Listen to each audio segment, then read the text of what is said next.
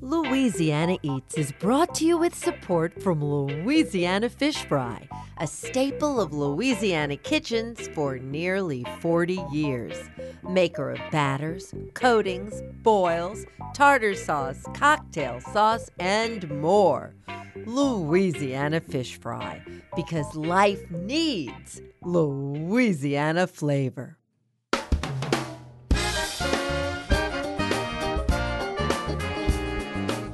From our studios in the Southern Food and Beverage Museum in New Orleans, this is Louisiana Eats. I'm Poppy Tooker. Lake Pontchartrain's Northshore really is Louisiana's easy escape. Less than an hour away from the French Quarter and an equally easy drive from Baton Rouge and Mississippi's Gulf Coast, Madisonville, Mandeville, Abita Springs are all such charming little towns filled with hospitality and delicious dining opportunities. On this week's episode, we're visiting our North Shore neighbors. We'll begin at one of my favorite places, the Covington Farmers Market. We'll speak with market founder Bo Gallup and those indomitable sisters, Jan Biggs and McKenzie Mellon, who've kept the market rolling for decades. Then we'll go just a handful of blocks over to East Boston Street, Covington's main drag, where Torre and David Solazzo's Del Porto Ristorante and their casual gastropub, the Greyhound, lie. Finally, we head a bit further north to Bush, Louisiana, where Ross McKnight and his family have cracked the code on true American-made foie gras. Fill up the tank and buckle your seatbelts. We're traveling to the North Shore on this week's Louisiana Eats.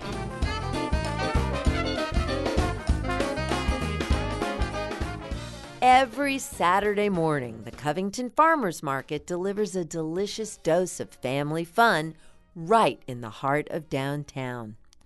Farmers, chefs, musicians, and foodies come together to celebrate the bounty that is Louisiana food.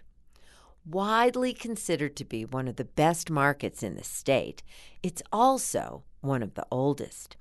Founded in the mid-1990s, long before the farm-to-table craze began, the market was hardly an overnight success. It took years of hard work from countless people. We hear now from 3 individuals who were instrumental in getting the Covington Farmers Market off the ground and shaping it into what it is today. The first 2 are a pair of sisters who sat down with us in Covington. I'm McKenzie Mellon. And I'm Jan Biggs, and we're of the Covington Farmers Market. Jan Biggs is the current market director, and McKenzie Mellon is a longtime volunteer. Our third guest was instrumental in creating and running the market from the very start. He joined us via Zoom from his home in Maine. My name is Bo Gallup, and I was the co-founder with Kay Fallon of the Covington Farmers Market. A native Midwesterner who attended college in Maine, Bo Gallup played a pivotal role as market director before his move back north in 2006. He came on board as a volunteer when the farmers market was launched around 1995. Well, my father moved down around 1975 or something like that, and moved to Covington. And I followed him, and I loved Covington, and I loved small towns, and I loved agriculture. And I've always had a sort of soft spot for community building. So the Covington Farmers Market was an outlet for that. Bo credits former Mayor Keith Villery and Covington Downtown Development Director at the time, Jan Roberts, for dreaming up the idea and getting the ball rolling. And they got in touch with me and Kay Fallon, Kay from Fallon Realty, and Kay's an old-time Covingtonian. We agreed to volunteer, manage the market. We said we would do it, and that started a kind of bumpy road for a few years until we finally started going. Jan Biggs remembers what it was like when she first started working for it in 1998. When I came, there were probably about 10 vendors or so. New Orleans had started about the same time. So the whole thing of farmers market was brand new. And people weren't used to going to a farmers market. So, and Bo Gallup was totally involved with getting it going. He asked me if I'd come there and help out. He was trying to think of ways to get people to come. Because at the time, I'm not kidding, we really had maybe about 10 vendors. A lady that made pies, a guy that brought in vegetables from Folsom, but they were a week old, so everything was huge. Things just weren't quite, and the vendors would quit. And so he was trying to think of ways to keep the vendors. So he decided to start having music. So we just asked local friends who knew how to play come. And then he thought of, well, let's see, that's not quite enough. Let's get restaurants out here and feed them, the vendors, and try to keep them. And we decided to hire Dan Gill, the garden guru. We got him to come do a radio program from the market. Dan Gill's popular program, The Garden Show, aired then, as it does today, on WWL. Getting Gill to broadcast live from the market on Saturday mornings helped spread the word. Yeah, and it became sort of a hallmark of the farmers market that we tried to have every week a cooking demonstration. And over the years, we had all the great chefs, Leah Chase and John Besh and Chris Caragiorgio from La Provence. And I think he was the cooking demonstration on this sort of what I'm calling infamous Dan Gill Day, where we kind of had a coming out party. I think it was Chris Caragiorgio who did the cooking demonstration. I think it was the Abita Springs, and they provided the music. And I called up all the vendors that we had ever had through the couple of years we had been in existence. And I pleaded with them to come out and promised them that they'd have a good crowd. So we kind of gambled. We, sort of shot for the moon. As it turned out, it was a beautiful day, and we had great cooking and great music and great vendor turnout and a great crowd. And that sort of catapulted us into a successful future.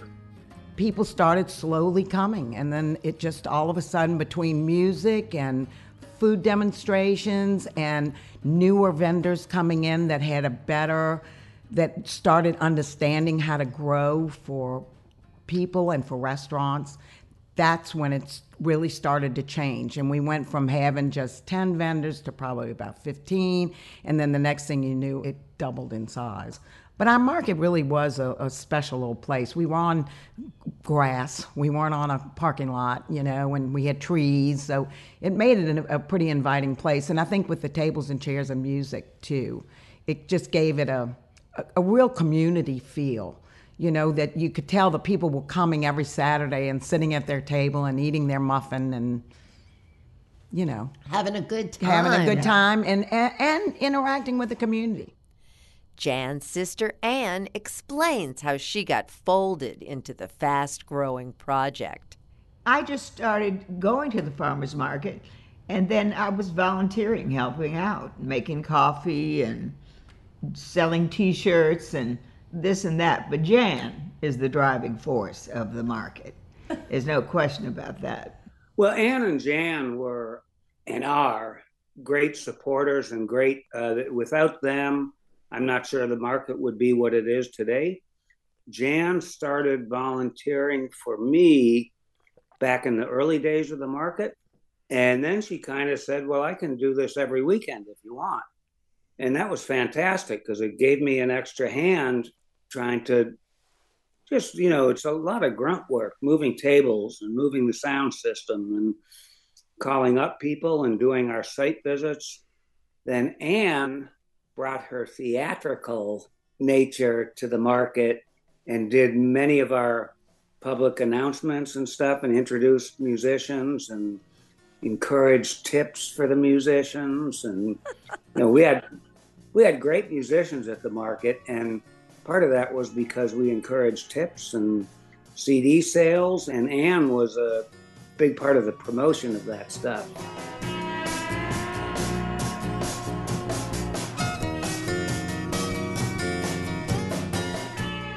At the heart of every farmer's market are the small, often family-run farms that provide fresh seasonal produce. Bo explained how they sourced vendors to make their market a success in those early years.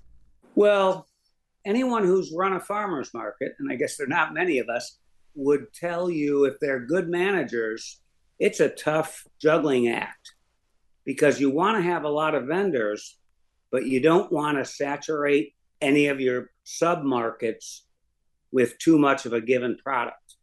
So if we had a flour vendor, we tended to want to protect that flour vendor until he or she was up and running, and we felt like we could use a second flour vendor.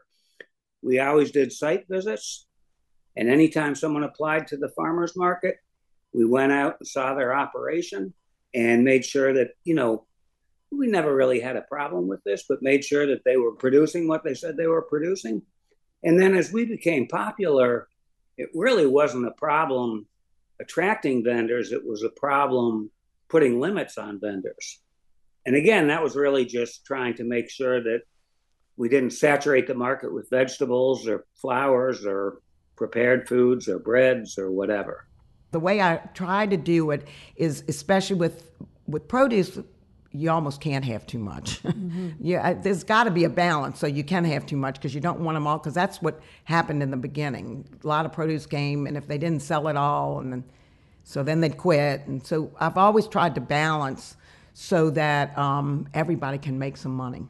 The life of a farmer is really not easy. You'll find someone who thinks they want to do it, and they'll come and send up an application, and then I never hear from them again because their first crop probably failed, or who knows. Mm-hmm. I remember Bo used to always say, whatever you do, don't count up your amount of time spent in the garden and how much money you made. Whatever you do, just do it for the love. And of course that is, a farmer is not going to make it unless he loves what he's doing. I mean, I loved seeing vendors sell out. Well, I didn't like them selling out because I wish they had prepared more food or more vegetables, but I loved their success. And so that was always nice to see vendors have a good day. I think the farmer's market, helped bring a focus that was already evolving onto, local agriculture. That was a trend that was already starting, but I think the Covington Farmers Market brought it home, and I think it influenced a lot of people, the importance of buying local. And I think we affected a lot of vendors. I mean, it was our goal to create businesses. I mean, it wasn't just a love fest or huggy-lovey kind of whatever. The goal at the end of the day was to make people money. And I think we did that, and I think we incubated a lot of businesses.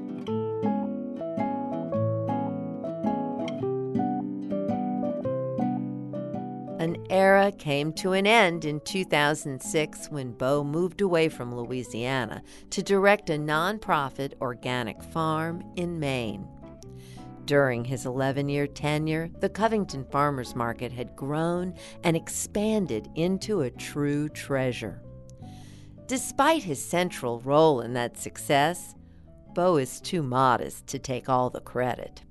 There was a lot of energy back then, and there were so many people that loved the city back then and contributed to its resurgence.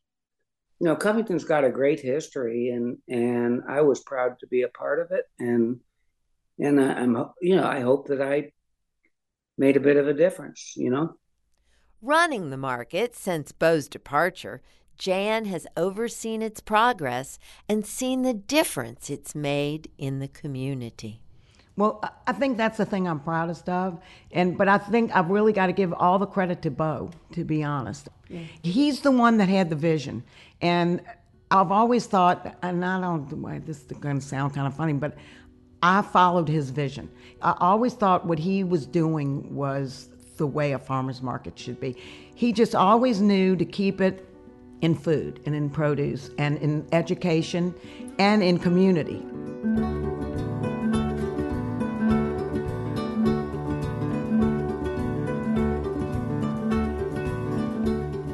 Bo Gallup, Jan Biggs, and Ann McKenzie Mellon speaking with us about the Covington Farmers Market.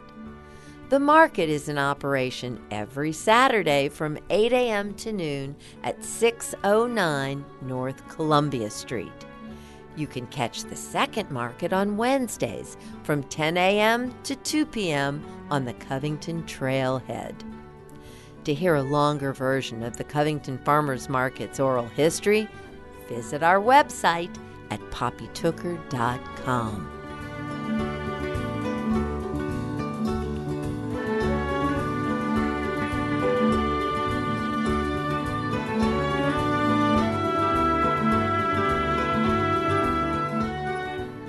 Coming up next, we meet Torre and David Solazzo.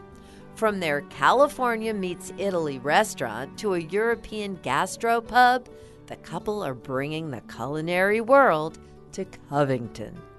Louisiana Eats returns after the break.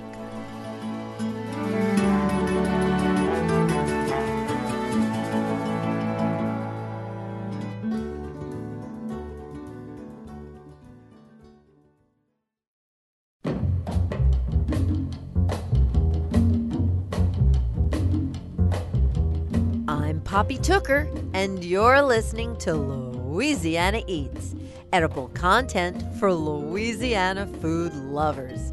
Louisiana Eats is brought to you with major support from Crystal Hot Sauce, now celebrating 100 years of hot sauce deliciousness. Always made with just 3 simple ingredients: aged red cayenne peppers, distilled white vinegar, and salt. Nothing artificial. Crystal Hot Sauce. Step out of the heat and into the flavor.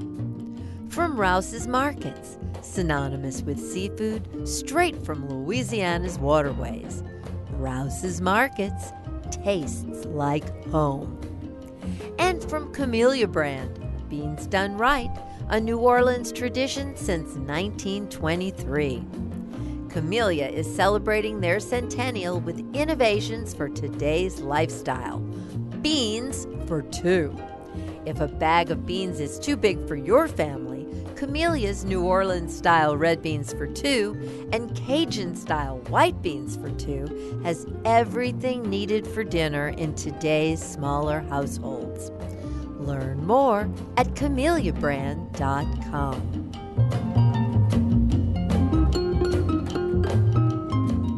Hi there, I'm Torre Solazzo. And I'm her husband, David Solazzo.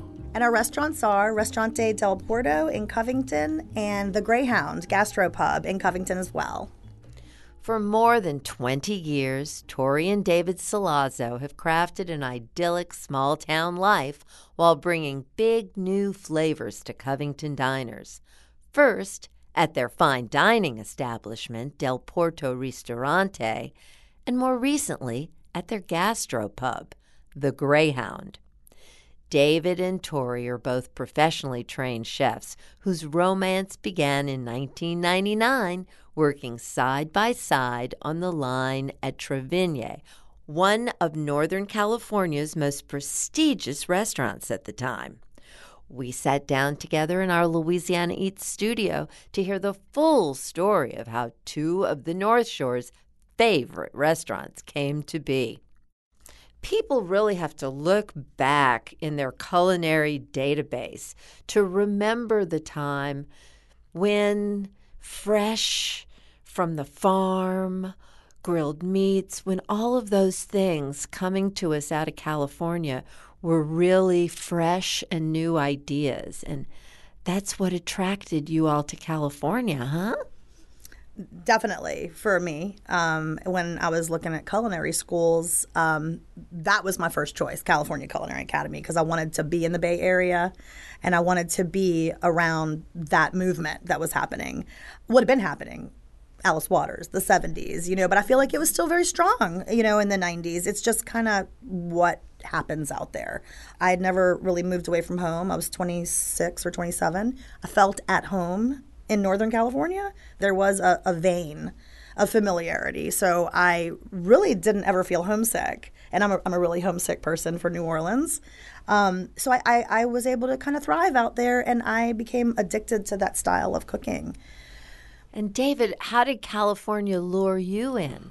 Well, when I was finishing up culinary school in New York, I was looking at really two places to sort of start my career, and that was either going to be in New York City or I felt somewhere out west, closer to wine country, would be another great place. And the idea of getting an apartment in New York and getting a roommate and trying to, working at the daunting, intimidating restaurants that were there. The California sunshine was just something that I felt that with my degree that I was qualified to just go out there, and I knew I would find a job. I didn't know how intimidating and intense it was going to be, but I was hoping for that sort of experience anyways. Take us back to what Trevina was at that time. It was a place that was it was really at the height of its popularity, I believe. Michael Chiarello had sort of developed the whole place and the cuisine, the Italian type of cuisine that he was doing there through the 90s, and the idea of Italian food that combined the concepts of fresh, locally sourced vegetables that are at their peak, and combining that with Italian cheeses and Italian sausage. For my experience, it was something that I had never seen in any of the Italian restaurants that I had gone to. So, David, you're working there, and one day the kitchen door opens, and this beautiful blonde walked in. But I understand you were the only person in the kitchen who would talk to Torre. Well, I had worked there for about a year, so I had been through the paces. And, when I first started, I wouldn't talk to anyone except for saying, yes, chef, no, chef, or whatever you need, chef. And, after about a year of that, I was comfortable enough in what I was doing that I could just be a little bit more relaxed.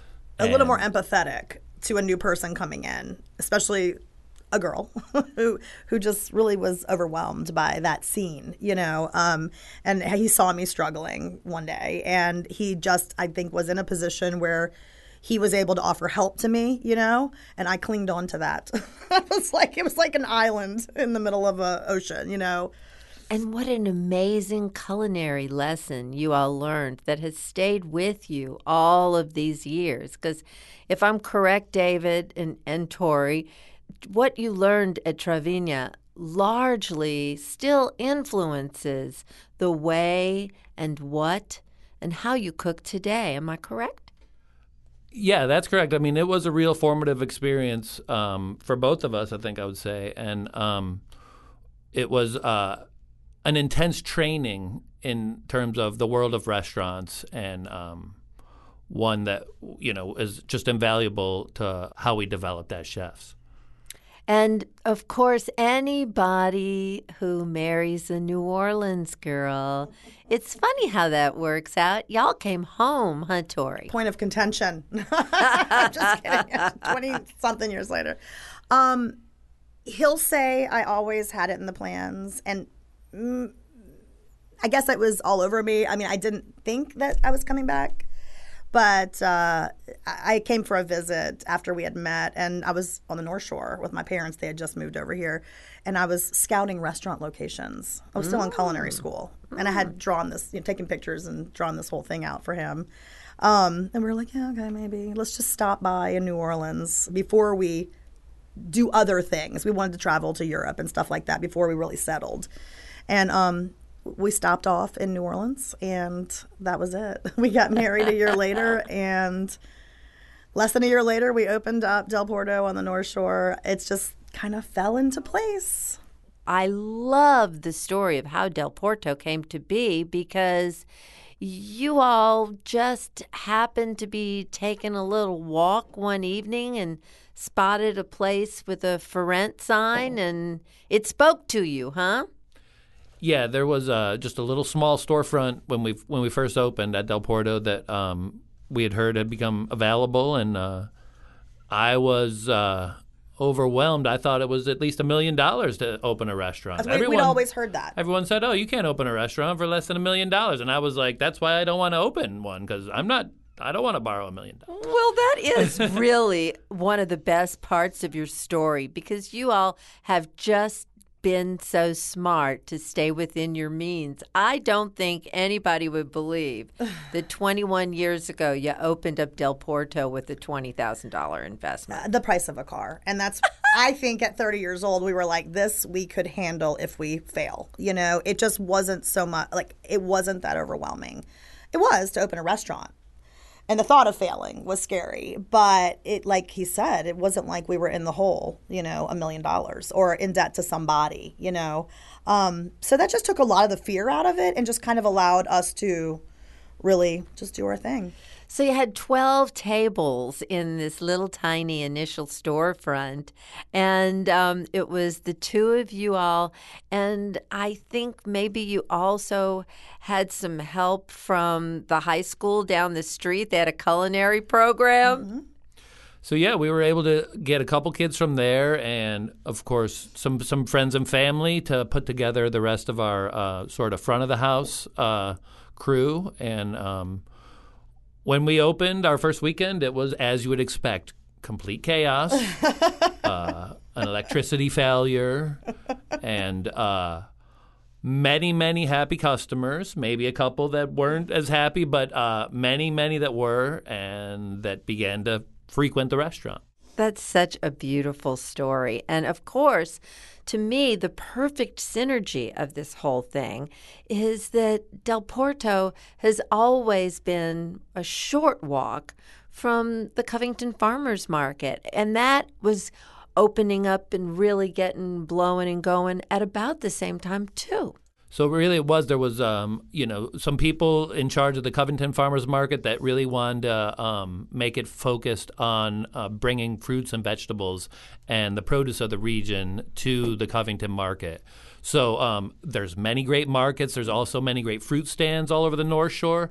But the Covington one was really focused on vegetables, and it was so easy for me to just be able to go there and procure fresh zucchinis, fresh eggplants, tomatoes when they were in season, great melons, stuff that we could just really make part of our menu. And it was growing every year, and it was fantastic.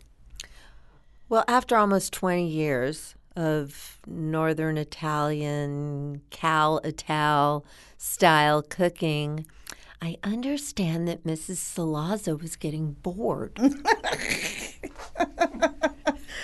Whose idea was the second restaurant? It was kind of both of ours. Torre's. We've been talking about it since before Evelyn was born. We've explored a couple different opportunities, including one in New Orleans when she was just a baby, and we decided that would be too hard to cross the lake, with the other restaurant. And it kind of sat for a while, and then we kind of put it on the back burner. And then right before the pandemic, we found an opportunity. A building became available, something that was in our wheelhouse, something that we could afford. And something, again, that wasn't going to be $1 million. Right. But we were waiting for that for a decade. We just didn't want to put ourselves on the line with big, huge loans, things that we would never be able to repay. This popped up, and it was kind of like we looked at each other and we're like, I think this is the place.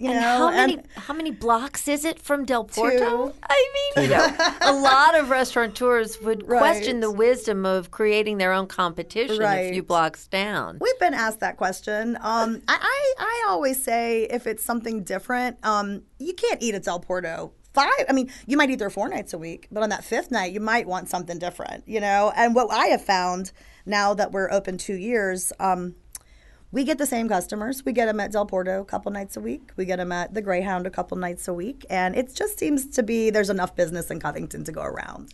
Well, one of the things that I think is remarkable about the two of you, when you look at great restaurateurs, couples who do this, usually the husband is the chef in the back of the house. The female half gravitates perhaps to being the sommelier, the front of the house. But if only. There's two. I was looking for that because there's two cooks in your kitchen. A lot. Do two cooks ever spoil the broth? Well, so no, I mean, we honestly have to, just say that we both benefit from that.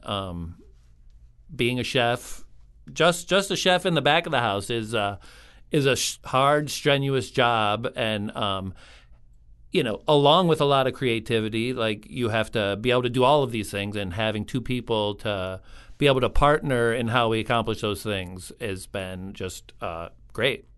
We're very lucky that we're not two type A personalities. We're very opposite. And so we don't compete. We don't struggle with, these decisions. It's like we always say this. He is a technique guy. I am like the fluff. You know what I mean? Like I am all about the garnishes and the colors and the textures. He's getting it all right, though. He's getting it all ready. You know what I mean? So at this point in my life, I don't want to work as hard as him right now, but he's still into it. So I get to come along, and help develop these menus at this point and put the final touches and stuff on things. And it's just really been a great partnership.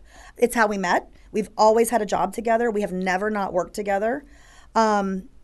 The one time we did not work together, I didn't like it. He may have, but I didn't like it because I rely on him a lot, and I think he does me. And this partnership and relationship is spilled over into our personal life. That's how we do Evelyn. That's how we do our home life. We just really share everything, so nothing is too difficult. And I feel lucky and sometimes a little guilty, to be honest with you, because it's a hard job, and I see chefs alone struggle. It's a struggle. It is hard. And then to have to do your home life, or try to have a home, I don't know. It just, ours kind of all melds together and becomes part of each other. And we don't mind it like that.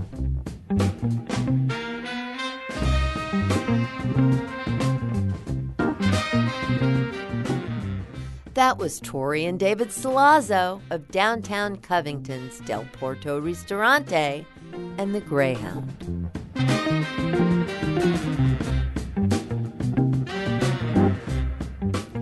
What is foie gras and how is it made? Stay tuned and we'll answer that question when we come right back.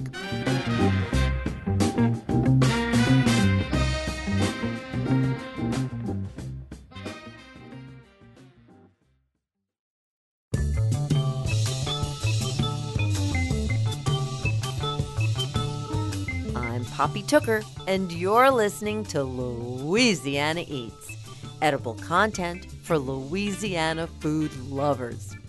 Louisiana Eats is brought to you with support from Louisiana Fish Fry, now doing for chicken what they've always done for fish. Fried chicken tenders, wings, sandwiches, and more. Louisiana Fish Fry has you covered with a mix specially for chicken. Louisiana Fish Fry, because life needs Louisiana flavor. And from Visit the Northshore. Discover world-class culinary flavors on the North Shore this fall. Experience the bounty of the bayou and the rich culture from award-winning chefs, soulful mom-and-pop restaurants, extraordinary bakers, and creative mixologists. To learn more, request the Explore the North Shore Visitor Guide for inspirational stories, custom itineraries, and event information at visitthenorthshore.com. St. Tammany Parish, Louisiana's easy escape, just 40 minutes from New Orleans' French Quarter.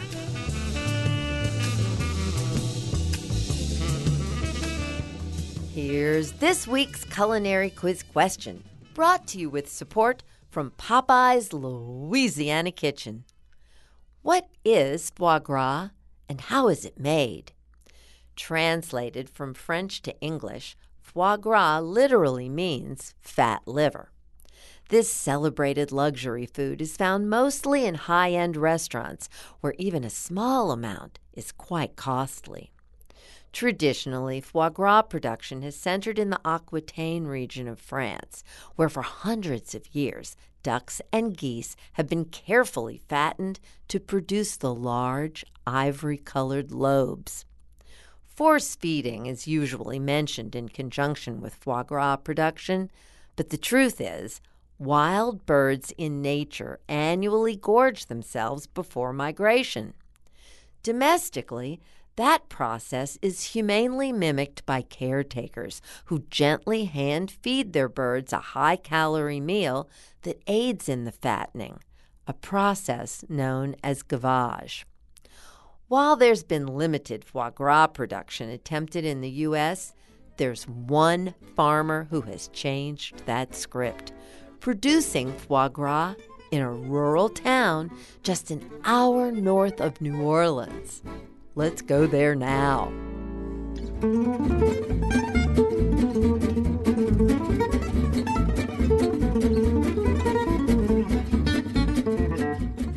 Ross McKnight is creating some of the most beautiful foie gras seen this side of the Atlantic Ocean at his farmstead, Backwater Foie Gras in Bush, Louisiana.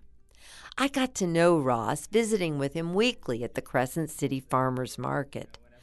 What a thrill it was to finally visit the farm to learn all about the process. I'm Ross McKnight. I am one of the owners and the operations manager of Backwater Foie Gras. This is Dorothy McKnight, the farmer's wife, farmer, mother, homesteader. Joining us there was Melise Diaz, the French woman who inspired it all with a taste of her homeland's foie gras. Well, it started with a trip in France where we brought back some foie gras, my husband and I, and we were very friends with them, so we wanted to share that little piece of joy. And I think that's how the idea started in their head, and they decided to study to become foie gras farmers. Yeah, absolutely. And what was your job? What were you doing? I was in finance. I was a financial advisor.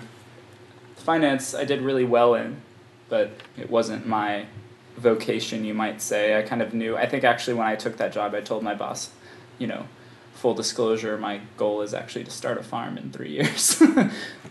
We didn't know. We knew that we wanted to start a farm and that it would involve poultry, but it's very difficult to farm in general. It's very difficult to start a farm. It's very difficult to start a farm that uses what might be called regenerative practices or just pasture-based practices.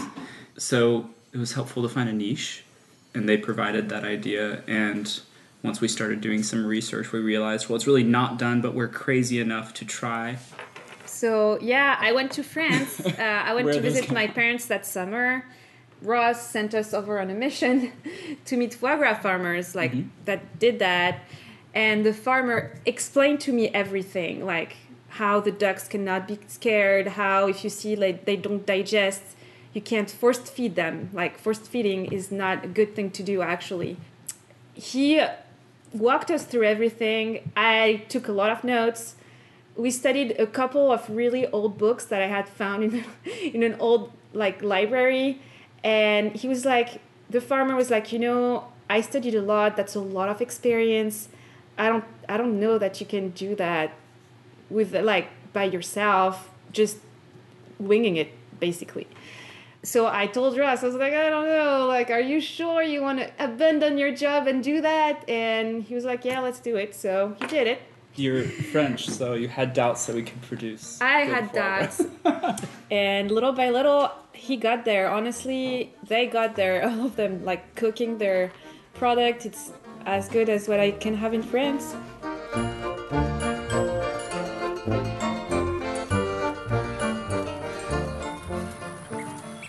After hearing the amazing tale, I couldn't wait to get out into the fields to meet the birds and see the operation.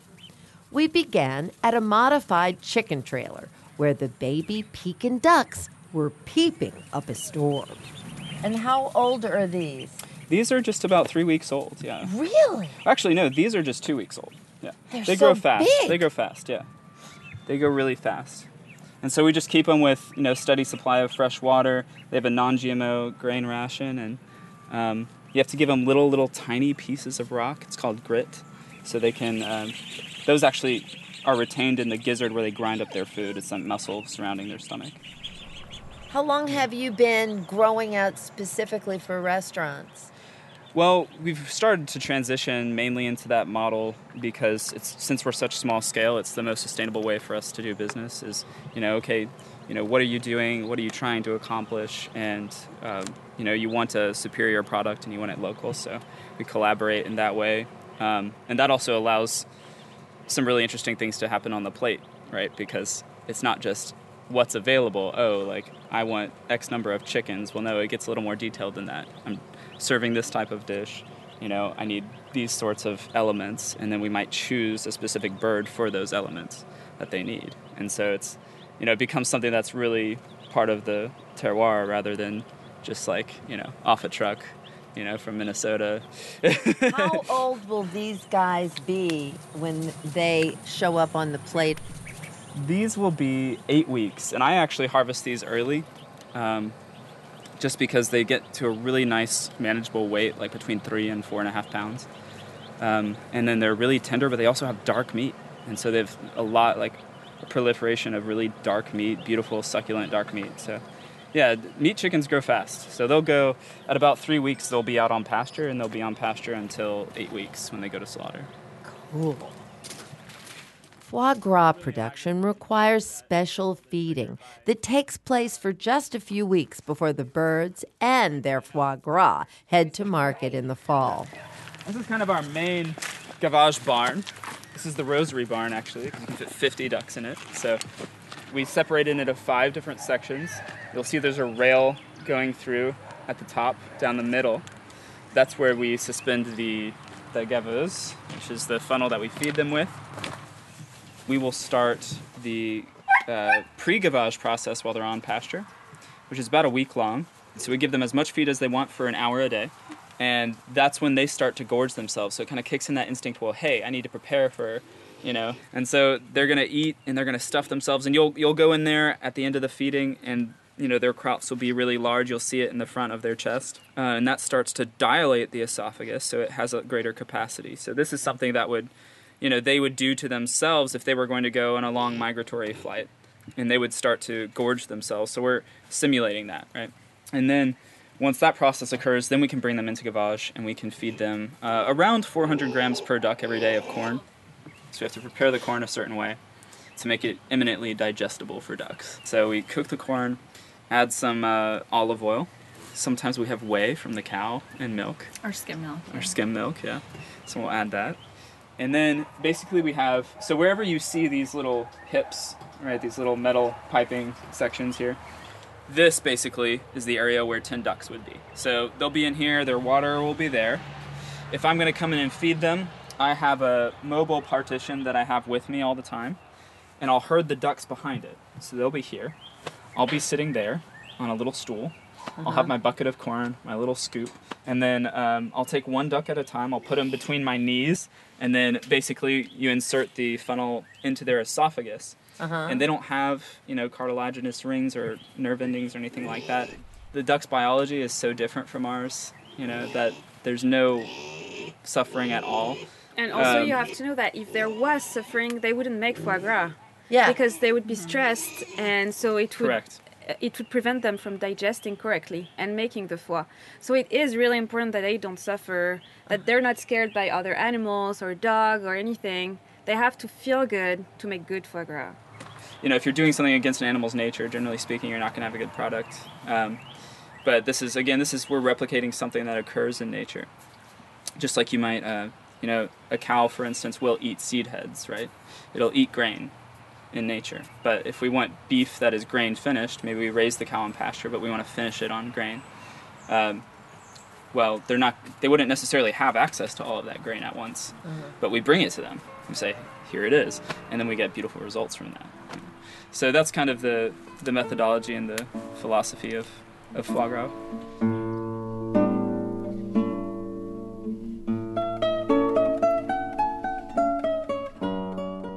How has it felt when you go into a restaurant, that if somebody's using your product, they're calling it out by name on the menu, which means that you're in this echelon that very few people are able to achieve.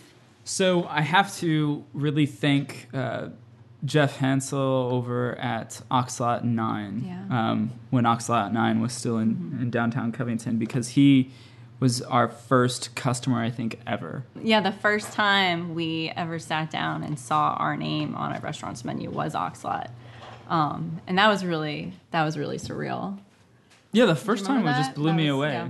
It just blew me away that, it was something so good. we could do because, it's like farming is that first vocation of mankind, and it's just really strange when you've brought something up from, a tiny little fuzzball and then created this beautiful thing with it cooperating with you. And then, it's elevated to a level by people who devote their time and energy and their talents to the pursuit of cooking food well.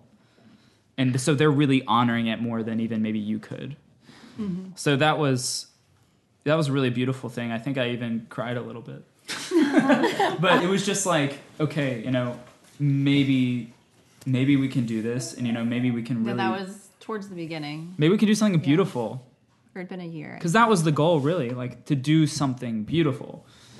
Something I've considered, where will we be in 10 years? I've been thinking about that a lot lately, and I'd like people to set up some kind of system where people can learn while on a working farm, and then apply that. I'm not so certain that backwater needs to be everywhere.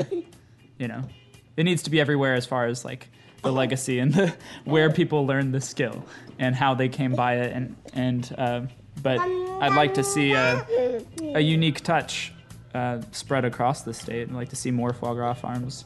I'd like to see people learn this ancient tradition, this at least 5,000-year-old tradition that humans have done since humans were humans.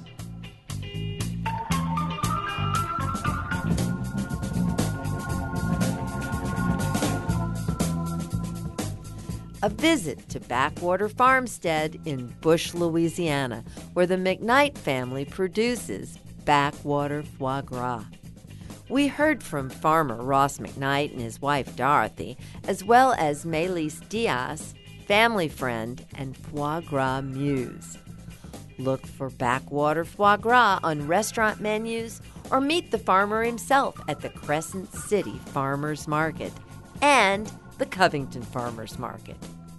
You can hear a longer version of our farm tour at poppytooker.com.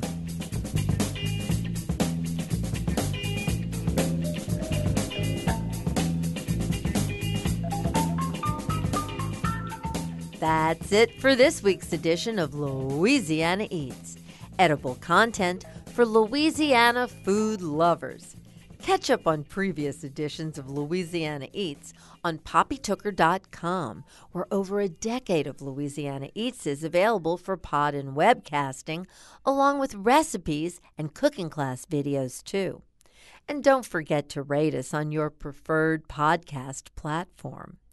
Louisiana Eats is made possible with major support from Popeye's Louisiana Kitchen, Louisiana Fish Fry, Crystal Hot Sauce, Rouse's Markets, Visit the Northshore, and Camellia Beans, celebrating their centennial with an innovative new product, Beans for Two. Camellia's new red beans for two and white beans for two include everything needed to cook 2 authentically seasoned bowls of beans, scaled for today's smaller households. Learn more at CameliaBrand.com. And from D'Agostino Pasta, celebrating our culture with fleur-de-lis, crawfish, and alligator-shaped pastas. All handcrafted in Louisiana, just as it's been done in Sicily for centuries. Visit d'agostinopasta.com to learn more. Original theme music composed by David Pomerleau and performed by Johnny Sketch and the Dirty Notes. Big thanks to senior producer Joe Schreiner, producers Blake Longlinay and Steve Himmelfarb, with writing contributions from Becky Retz, and to our business manager and social media maven, Maddie Mullidew. Catch up with us anytime on Instagram, Twitter, and Facebook too. Louisiana Eats is a production of Poppy Tooker Broadcasting.